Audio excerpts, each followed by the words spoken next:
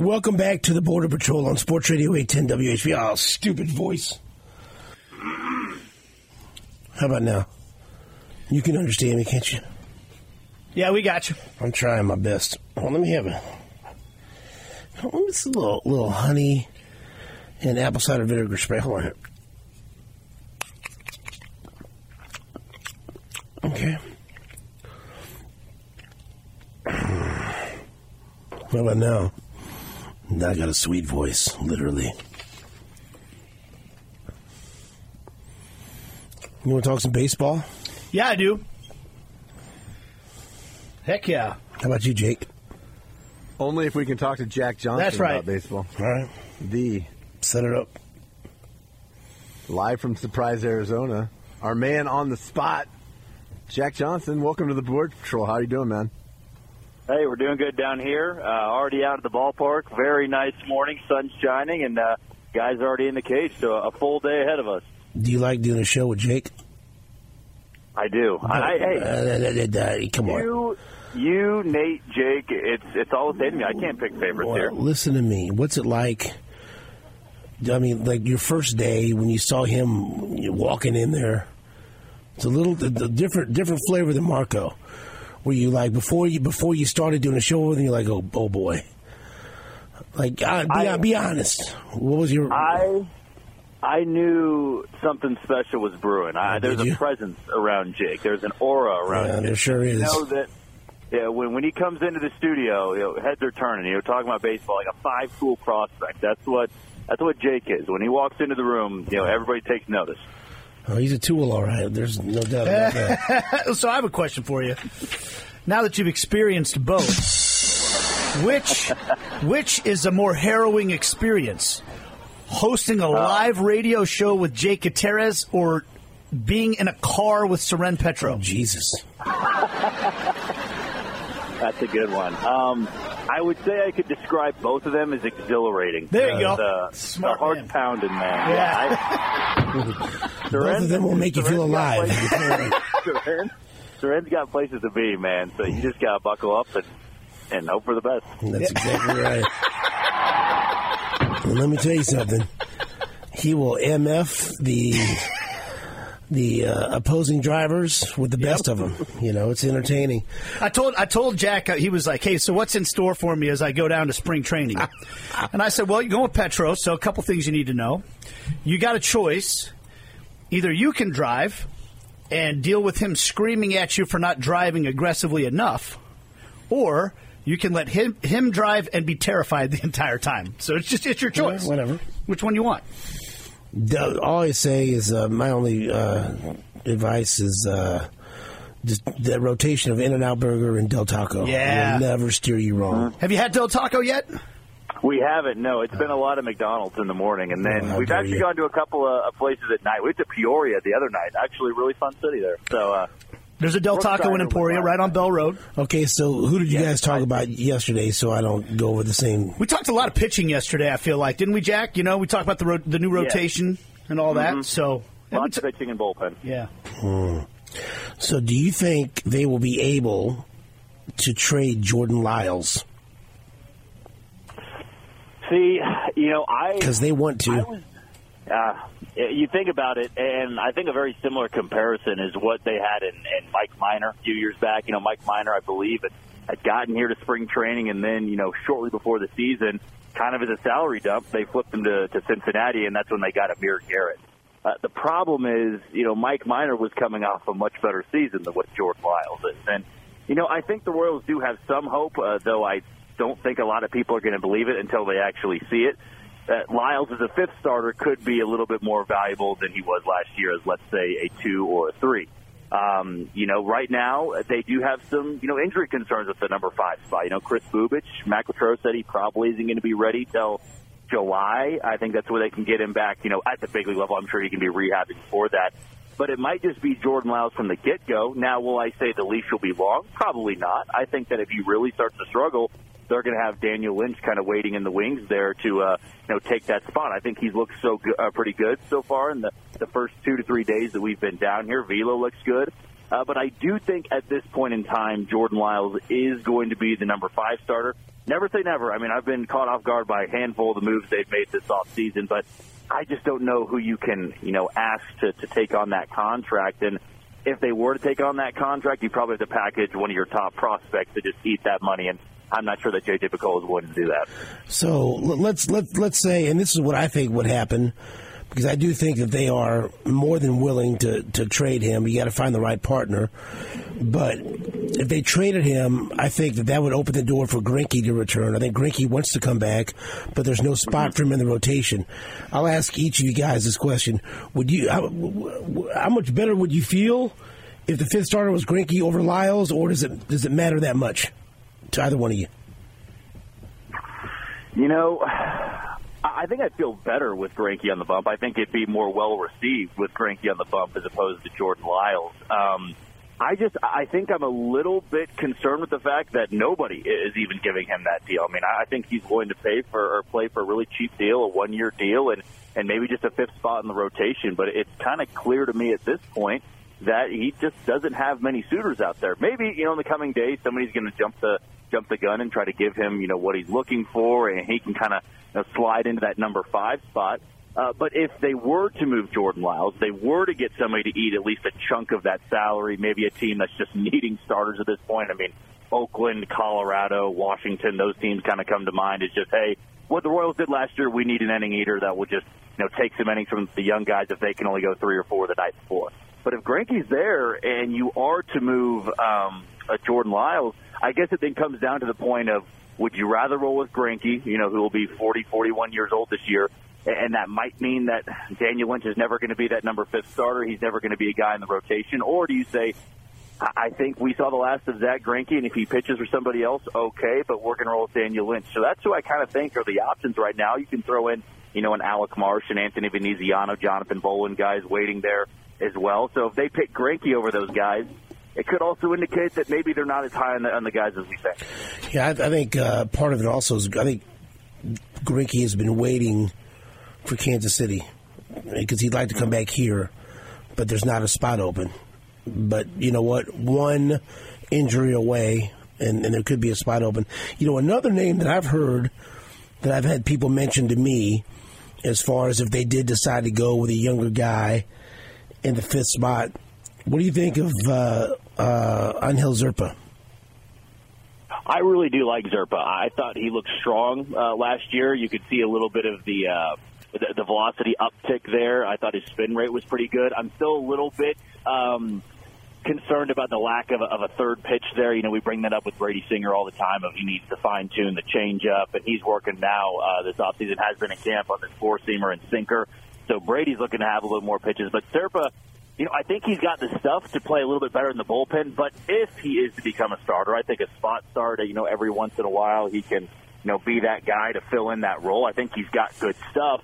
I just don't know if it could ever be an arm that could go 5 or 6 innings consistently. I think if you were in a pinch, somebody was sick the night before, somebody wasn't ready to go, had a tight hamstring in warm-ups, and you needed Zerpa to go, I think he's more than capable of taking that spot. But I still think he's got a little bit more development to go before he could be maybe a full-time starter. I think the Royals right now view him as a bullpen guy, and if he sticks in the bullpen, maybe that velocity can keep getting up a little bit. I mean, you have a left-hander that can throw anywhere from 96 or 97.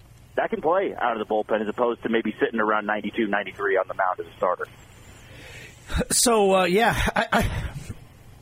think he's an exciting prospect. Let's move back to the offensive side of things, Jack. It's something that we touched on a little bit yesterday. That I'm curious what Steven's thoughts are on this as well. You pointed out some numbers that offensively, the Royals maybe are closer to being the type of team that can win the AL Central than we think. I don't know what your perception is, Steven, on what the offense is overall for the Royals coming into this season.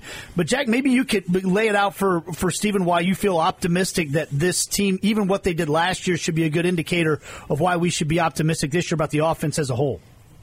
Well, I think what was so important about last year is they saw the type of player, not only defensively, but offensively, that Bobby Witt Jr. could become. I mean, you're talking about a guy that got MVP votes last year. So when you can build around that in the lineup, it makes everything so much easier on you. And J.J. Picollo even said this offseason, they're kind of treating Vinny Pasquantino as an offseason acquisition because he was hurt last year. So you've got a guy coming back fully healthy. That's a well above average league bat.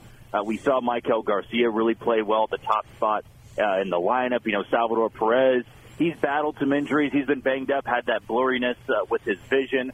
But to me, Nate, what's going to come down to is, what is MJ Melendez going to look like? Can Renfroe bounce back? Can Kyle Isbell just be a league average or slightly below league average back? Because we know the defense is going to be fine.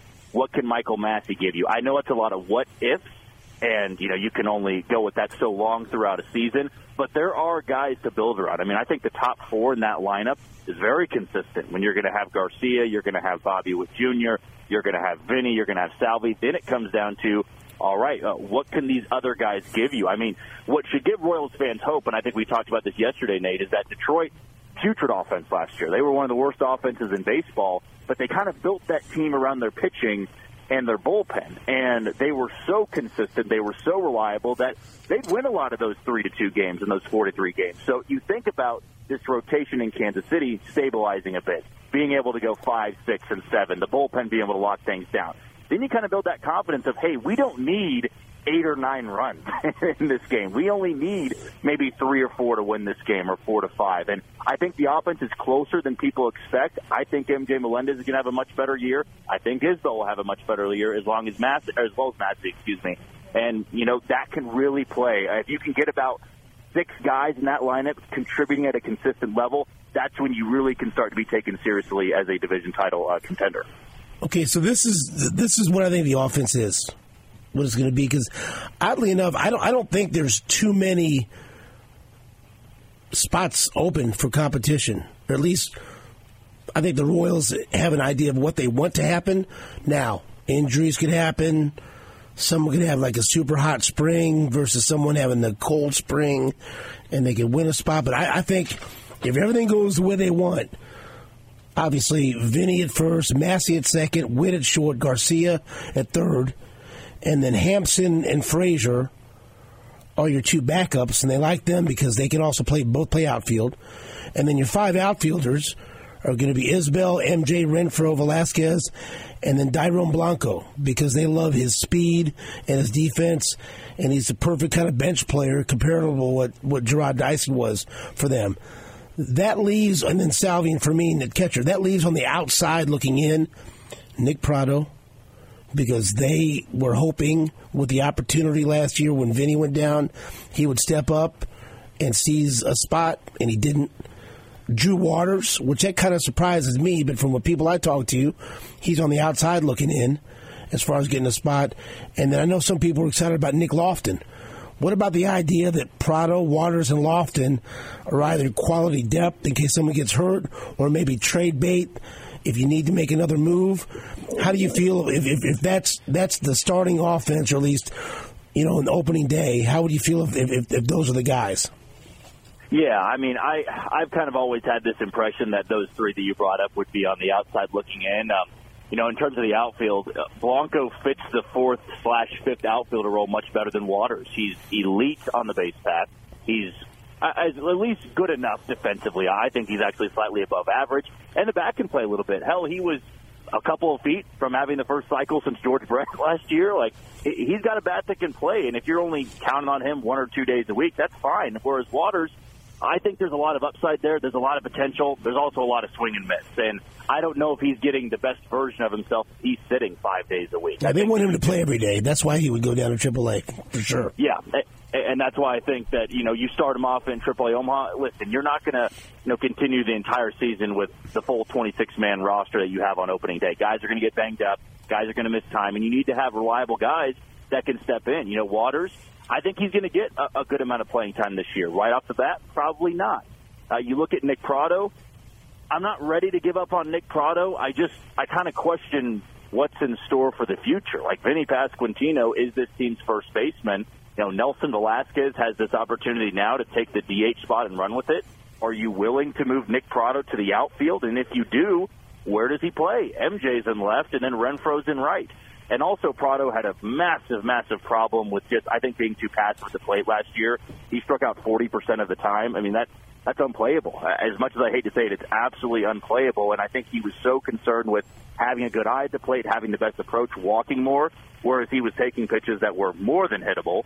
And if you're striking out 40% of the time, you can't put that in the lineup. So he needs everyday bats down in AAA Omaha. And, I think that's all right. And for Lofton, I'm really high on him. I think Nick Lofton, should be considered a top guy on this team because he was also a first-round pick. That kind of gets lost in some of the talk about Lofton. He's a really good player and has expectation to be a good player.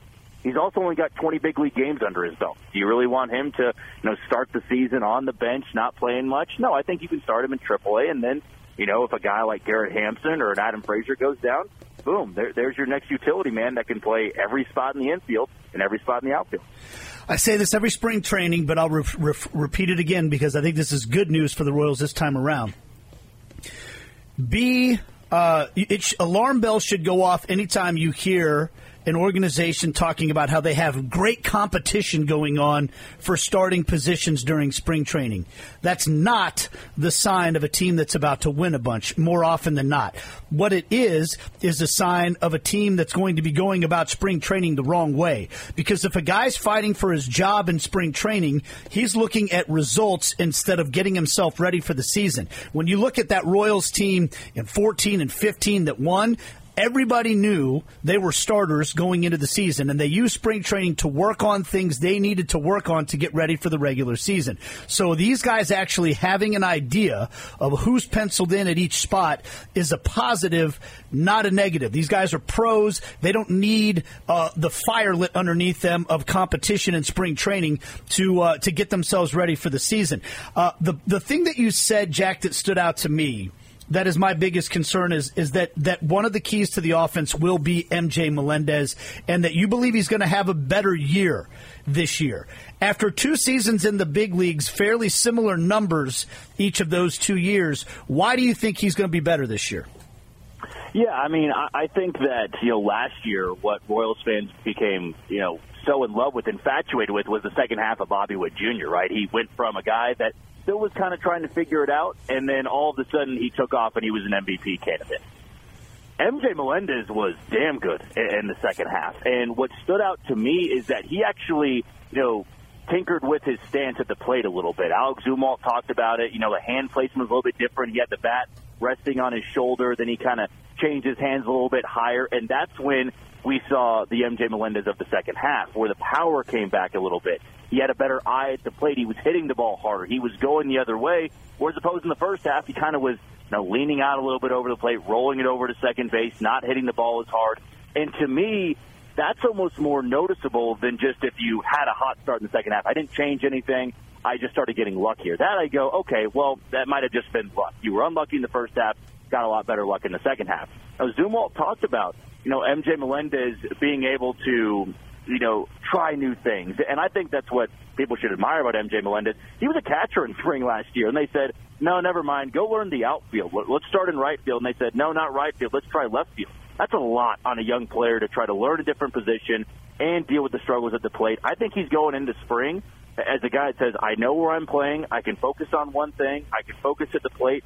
And I think he's got a bat and an approach that can really play well from a corner outfield spot. I expect him to be much better defensively than he was last year. Now, the bar's really low. He was one of the worst defensive outfielders in baseball. But I do think when you have an athlete like that, I think he's actually quicker than people expect. He's got an incredible arm that can play well in left field. And then for the bat, I think the power's there. I think he's a 20 to 25 home run guy. I think the walk rate can be there. I'd imagine if I had to put an expectation on it, a 330 to 335 OBP guy, and you take that in a heartbeat. That would be 20 points higher than he was last year. And if you can get the second half MJ Melendez, that can completely transform this lineup. I mean, in a big, big way, because he's somebody they're counting on here. I know that for a while it was, okay, let's just give up on him. He was so bad in the first half. I still think there's a player in there. There's an athlete in there. And that's why I think he's one of my guys to, quote-unquote, break out, because if he can just get out to a hot start in April. I know it's a big ask there. It's a big ask for a lot of guys when the weather's cold. I think his bat can play well deep into the season, and that's when you have something special, and that's when this Royals lineup can look completely different than it did last year. All right, of the relievers currently on the roster, Will Smith came here because of an opportunity to close some games, and that's one of the deciding factors of him signing with the Royals. But he's a lefty, and there's going to be games where they're going to need him earlier than the ninth inning because of matchups. And things don't always work out. Just because you tell a guy, hey, you're going to have an opportunity to close, things happen. Who would you pick of the guys on the current roster who will lead the Royals in saves when it's all said and done? Someone on the roster right now or someone that's not on the roster? And if you pick someone on the roster, who is it?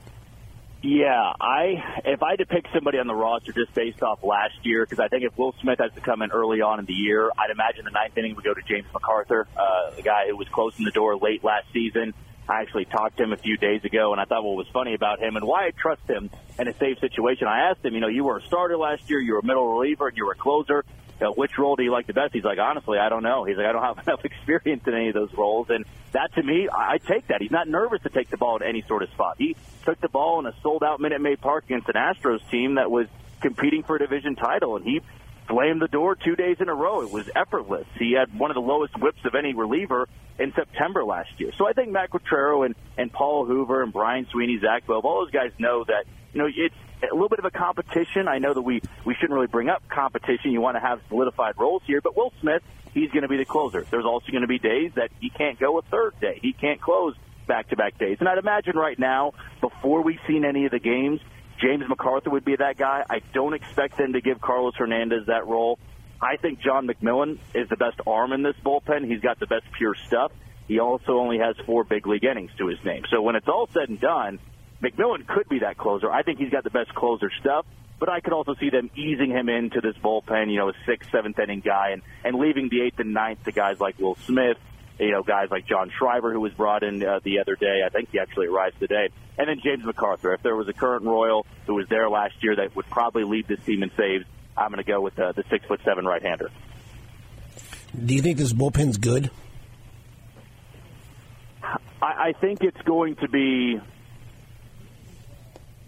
I think it's going to be about league average. I think for the American League, you could put them right now as like the 6th or the 7th best, which is a significant jump. What it's going to come down to is the guys I just brought up, MacArthur, McMillan, or Hernandez. Are they going to be, the guys that really can take that next step? Because you know what you're getting. And Will Smith, Nick Anderson, John Schreiber, Chris Stratton, those guys, pretty much every time out what they're going to give you. Where this bullpen can go from the 7th, 8th, 9th best to maybe the 2nd, 3rd, or 4th best in the American League is if McMillan can become that guy that's so lights out, that Hernandez can be the first half version of himself and not the second half like we saw last year. And if MacArthur can be anything close to what he was late in the season, that's when you really talk about 6, 7 guys that you can count on and rely on every single night. And last year, it was basically drawing names out of a damn hat. You didn't know who was going to come in there in the 7th, 8th, and 9th inning. There was a different arm out there in the bullpen every single day. It was like a doubleheader when there was a 27th man, the taxi squad. Some guys were wearing like number 87 and number 88 out there. Now it's much more defined. You've got guys that are going to be settling into roles. And I think early on, you're going to see a bullpen that is very well established. What's going to happen, though, is guys are going to get banged up. And do the Royals have the depth down in the minor leagues to continue the trend of having a pretty good bullpen? That's probably remained to be seen right now. If someone told you that Devin Williams from the Brewers was available, and he's got a couple of years left to team control, so it's not going to be cheap. Depends on what the Brewers want. But knowing you'd have to obviously give something of value up for him, would you be interested in the Royals acquiring Devin Williams, or would you pass and go with what you've got and not give up anything and just see if you could find a closer from within? That question is to you, Nate, and Jake. Jack? I would probably say that, Devin Williams is the best closer in baseball. I think I'd go as far to say that, especially that he's got years of control that makes him even more expensive. I just don't know if the Royals even have anything to offer to Milwaukee that would make sense. I'd imagine if Milwaukee was to take a call, they're wanting top prospects at this point. I think they're kind of trying to do a half rebuild, if you will. I'm not sure that anybody on the Royals roster would make sense for Milwaukee to acquire. I think the two most valuable guys, maybe the three most valuable guys in Kansas City would be Bobby Witt Jr., Vinny Pasquantino, and Cole Reagan. And the Royals aren't moving any of those guys. We heard the rumblings of, Miami and then the Royals talking about a trade for Jesus Luzardo and Vinny Pasquantino. I think closers are a lot different. They have such a short shelf life. They're really elite for about 2 to 3 years. If the Royals were somehow able to finagle a way to not give up everything for Devin Williams, yeah, I think it makes sense because J.J. Picollo wants this bullpen to be the best possible version of itself. I just don't think the Royals have anything to offer Milwaukee that would be worth taking on a phone call. Okay, I'll give you a hypothetical. Nate is giving me a dirty look right now, but let's throw this out there. Brady Singer and a couple of prospects of their choosing. You're not going to like this, but how do you know what I'm going to like? I love think it. that the Royals should still be trying to acquire prospects, not get rid of any. I feel like, and Jack, you guys both know the system better than me. Do they have a top 100 guy in their system right now? One. Well, who are you asking?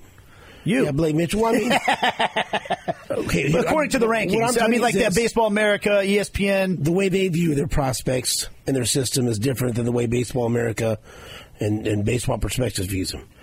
I think they have a middle-of-the-road system that needs to be built up. Yeah. But I can also tell you there's a tremendous desire for stud closer.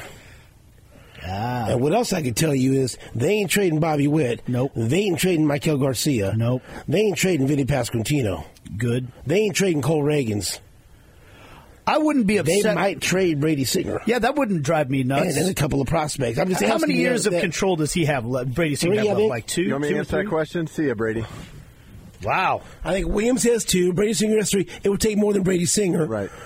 But I'm just trying to present something like Jack said that would make sense, that the Royals would do. And it's hard to figure out what the Brewers are doing. They'll make a move that seems like they're rebuilding. Then they'll make a move, they're trying to win. Right, Jack? It's like you have to figure out what they're doing. I'm just giving you a hypothetical. Yeah. Because Singer does have value. Yep. And they're, a prospect or two. That's all I'm just... Some people shun the idea of trading for a closer. But he's not just a closer. And it's just, I guess you can make the case too that if they get off to a bad start, things aren't going well, they could turn around and flip him again and get things back. Oh yes, So yeah, I'm not married to Brady Singer by any stretch. That'd be weird if you were. Yeah, Kelly probably. That would be you'd be arrested. I think Jack is stunned by the ridiculous scenario I put up. But that's what I like to do, Jack. Yeah, I like to make people think. We play scenario around here. Yeah, It's a great, hypothetical here. I think if that scenario was to work, and what I imagine Milwaukee's going to do, because they are kind of in that limbo, as you said. I can't say they're a top contender. They're one of the contenders in the National League Central. I'm not going to say they're the favorite. Kind of got to wait and see what the Cubs are going to do. But if Devin Williams had a bad first half, let's say that he, just reverted back to maybe the 10th or 8th, 9th, 10th best closer in the National League, and Brady Singer has a great first half, then you could reevaluate where you're at the deadline, and it's, hey, we can boost this value of Brady Singer. We'll take on Devin Williams, who isn't as good as he was last year, but now he's a little bit more affordable, and maybe we have a prospect that plays really well in the first half. We add another top 100. That's when it can become a little bit realistic. For now, though, I think Milwaukee's going into spring training expecting to hold on to Devin Williams, and then see where they are at the trade deadline. But I'm always of the belief if you could flip a reliever, for when they're peaking for the right package, you do it. That makes sense. It's good baseball because we've seen. I mean, they traded Hader. They'll trade anybody. I mean, that's right, Nate. I think that's smart baseball. Mm-hmm. So I don't know. We'll see. It'll be interesting. It's intriguing. I think it's you've tintillated us. That's horrible. Hey, Jack, great job as always. We'll talk to you throughout your stay up there, and peace be with you, and Godspeed as you ride as a passenger in Seren Petro's car. Thank you. Thanks for having me on, fellas. stay safe. Seatbelt. Isn't that the truth? Back seat. So, 0 In-N-Out Burger, 0 Del Taco, McDonald's runs. I don't know what kind of life You get they're out to Arizona, you're like, got to get some McDonald's. Can't get that I anywhere can't else. tell people what to do. Right. I think Del Taco's delicious. Of the taco. I think In-N-Out Burger, the In-N-Out thing has Jake Furious in there. Right? I like In-N-Out. I don't love it. I don't love it as much as everybody else. I love a Del Taco. What do you prefer over In-N-Out? Me? Yeah, burger, Well, burger-wise. I have to say, I'm not the biggest burger guy. I like a good hamburger from home. I would Green say Grass Cattle. Yeah, Green Grass Cattle I would Company. damn right. Make me one. I Yeah, look make for us that. one. If it comes to a burger place, Town Topic. But Yeah, you know, talking about chain, like chain. like In-N-Out's probably Wait, the you gonna best. Go to Burger King ahead of that. In-N-Out's probably the best. I'll tell you what. You do not talk bad about Burger King in my presence. I'm asking. Flame broiled, buddy. Okay. Don't talk about. I'm not. There's been Whopper. many a lonely time where a Whopper Jr. has been my friend. My problem with Burger King is the fries. I'm not a fry guy. We're not asking you about fries. In-N-Out has their fries are very mediocre. Now we're just talking about burgers. Like if you would have said Five Guys, okay, all right. No, I don't really. There's not. I don't think there's one that I like better than In-N-Out. I'm just not a big burger guy. I'm much more of a taco guy. This is a terrible conversation. Then I'm just telling you. I go. Pizza and tacos tied for first. Oh, pizza's always number one. Pizza and tacos tied for second. This is a specific conversation. Yeah, we're not talking about favorite. I know In-N-Out's good. In-N-Out's better than most places. Wouldn't you? I'm just saying. Wouldn't your list of places you visited differ from what Jack Johnson just said? Yes. If you're out there, that's all. Oh, that's no, all we're saying. I always, whenever I would go to Arizona, I always would make at least one stop at In-N-Out during the time I was there, for sure. Absolutely. Yeah. 100%. The one time I stayed for a week out in Arizona, the people at Del Taco knew my name. Yeah. There he is. Hey, what's going on? How you doing? Welcome back. Yeah. There's tears shed when I left the last day. The usual for Stephen St. John. Sorry. Hey, he's back. Yeah. Let's take a break. Again. I'm getting hungry. Back after this on WHB. Welcome back to the show. It's Tuesday, February 20th, 2024. We're talking about food, and Nate, I didn't tell you. This was supposed to be a surprise. Were you Sandbagging son of a gun, surprised? Yeah, he goes, I'm so hungry now. And so I didn't tell you that we're going to have an IMOs pizza drop today. My man Lucas from IMOs Pizza is here. So, Lucas, if you don't mind, tell Nate Bucati what you've brought us today from IMOs Pizza. Well, we're playing the hits. We got your sausage and green pepper for Steven, the sweet heat, some cheese in case the Drake is wandering around here somewhere. Well, he's wandering. We got a Provel bites, some bread bites, some Caesar salad, a little bit of everything. Yeah. What did I just say? My favorite things. Yeah, see? It's like, oh, they just Pizza all number showed one. up in my office right when I walked outside. How about you in there? How about me? Pizza's my favorite food in Yeah, the right. world. I've seen you put down a whole IMOs pizza in one sitting. I can do that easily. I know you could. The big one, the double big one. And so tell Ed what's going on if they want to come out to the location on Rainbow or out on 135th Street. I know they got you got the great lunch specials and the Toasty Trio. What can people come out and order up that you got going on right now? Yeah, you're doing a great job of hitting those main marks. We got the Toasty Trio, 16-inch one-topping pizza, 8 toasted ravioli and garlic cheese bread for $27.99. We got that lunch special, starts at $10.50, entree, side, and a drink. It's about to be $70 for the next week or two. We got a patio, some bottles of beer. So we got frozen pizzas on hand if you need to stock the freezer. You're a little bit further away from the metro. So one way or another, we want to get you fed. That's right. I will say, as a Catholic during Lent, pizza's a great way to go. You can load up a nice cheese pizza or veggie pizza. And a salad. Absolutely. Be good to go. You got some kids who getting adjusted to the Provel. We got fresh mozzarella. We got thicker crust. We got the Provel bites and cheese bread. One way or another, like I said, we're going to feed the family. You got sandwiches, you got pastas, you got lasagna, you got it all. Absolutely. You got everything. You don't need to get adjusted to Provel. One taste and you'll be hooked. My buddy Chuck went down to the Rainbow one, said hello to Jill. Yes, that's my cousin and general manager. We keep it in the family. Nice. Tight operation. Yeah. Run a tight ship there. Do our best. And we had a great Super Bowl watch party with a bunch of great food from IMOs Pizza. That was awesome. So the heart-shaped pizza, the Brady Cook special, the pepperoni and bacon, it's all good in IMOs Hood.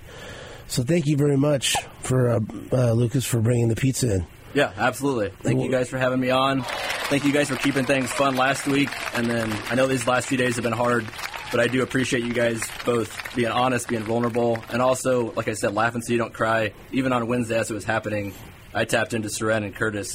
And like I said, just digesting it, following up, and then, like I said, just moving forward the best we all can. It's been really nice to know you guys personally, but also you guys just being with us along the way. Thank you very much for those kind words. It's also wonderful that you feed us pizza from time to time. Yeah. And so you keep us going. Mm-hmm. All right. This show is powered by Emos Pizza. It keeps me talking. You see, I would have no voice at all if not for the Emos Pizza. All right. Thank you to all my friends at Emos Pizza. Go to emospizza.com. You can get them on Rainbow Boulevard, not on 135th Street. Go to both. The hell with it. Hi, Todd. I got pizza. You want some? Come here, buddy. All right. We'll be back after this on WHB. Welcome back to the Border Patrol and Sports Radio 810 WHB. Thanks to all of our guests. We have Mike DeCourcy on the show, Gabe DeArmond from PowerMizzou.com, former Chiefs wide receiver Mark Bowrichter, also Jack Johnson live from spring training where he's covering the Royals with Seren Petro. All that good stuff. Soccer Nate's back in full effect. Yeah, baby. So... Soccer. Right. Conspiracy Jake made a quick appearance in the show. So. Oh, these are facts. Yeah. These are facts. I'm sure they are. They're like, yeah. It wouldn't be Conspiracy Jake if he wasn't saying they were facts. No, I'm not. Oh, come on. I was getting ready to start the I'm not. No. Come on, let's go. $2 trillion earlier in the show. I was going to get him going. Just follow me on Twitter. What about tomorrow? Tomorrow we're going to be joined in studio by our everybody's favorite Greg Gurley. He'll be in here to make fun of Nate. Nate can sit on his lap. That's going to be good. What time's that going to be? 8 a.m. Oh, can't wait. Yeah, cannot wait. Yeah. We're working on a couple other things. But, work on it, at least. But that's solid confirmed. 8 a.m. Greg Gurley will be in studio with us. Make Boddicker come in here. Yeah, well, I'll get bought in early. We got lots to hash out with him. You know, hey, it could be the other way. We could be talking about why didn't the Royals do anything in the offseason? Right. I don't know if it's going to work, but at least there's a lot of moves and a lot of effort that's been put forth in trying to get this team turned around. So I choose that as opposed to why didn't they do anything again? Why don't they spend any money? Whatever the motive is, they have real major league starting pitchers. And people who throw strikes, I'm here for it. Real accomplished relievers. I mean, you know, sounds like I'm just thankful for the bare necessities, but after last year, I am. Yeah, after the last couple years. You know. Yeah. Oh, look, there's a starting pitcher that you can actually hope to see in the fifth inning. It'd be great. So, get me fired up. This division is up for grabs, man. Yeah.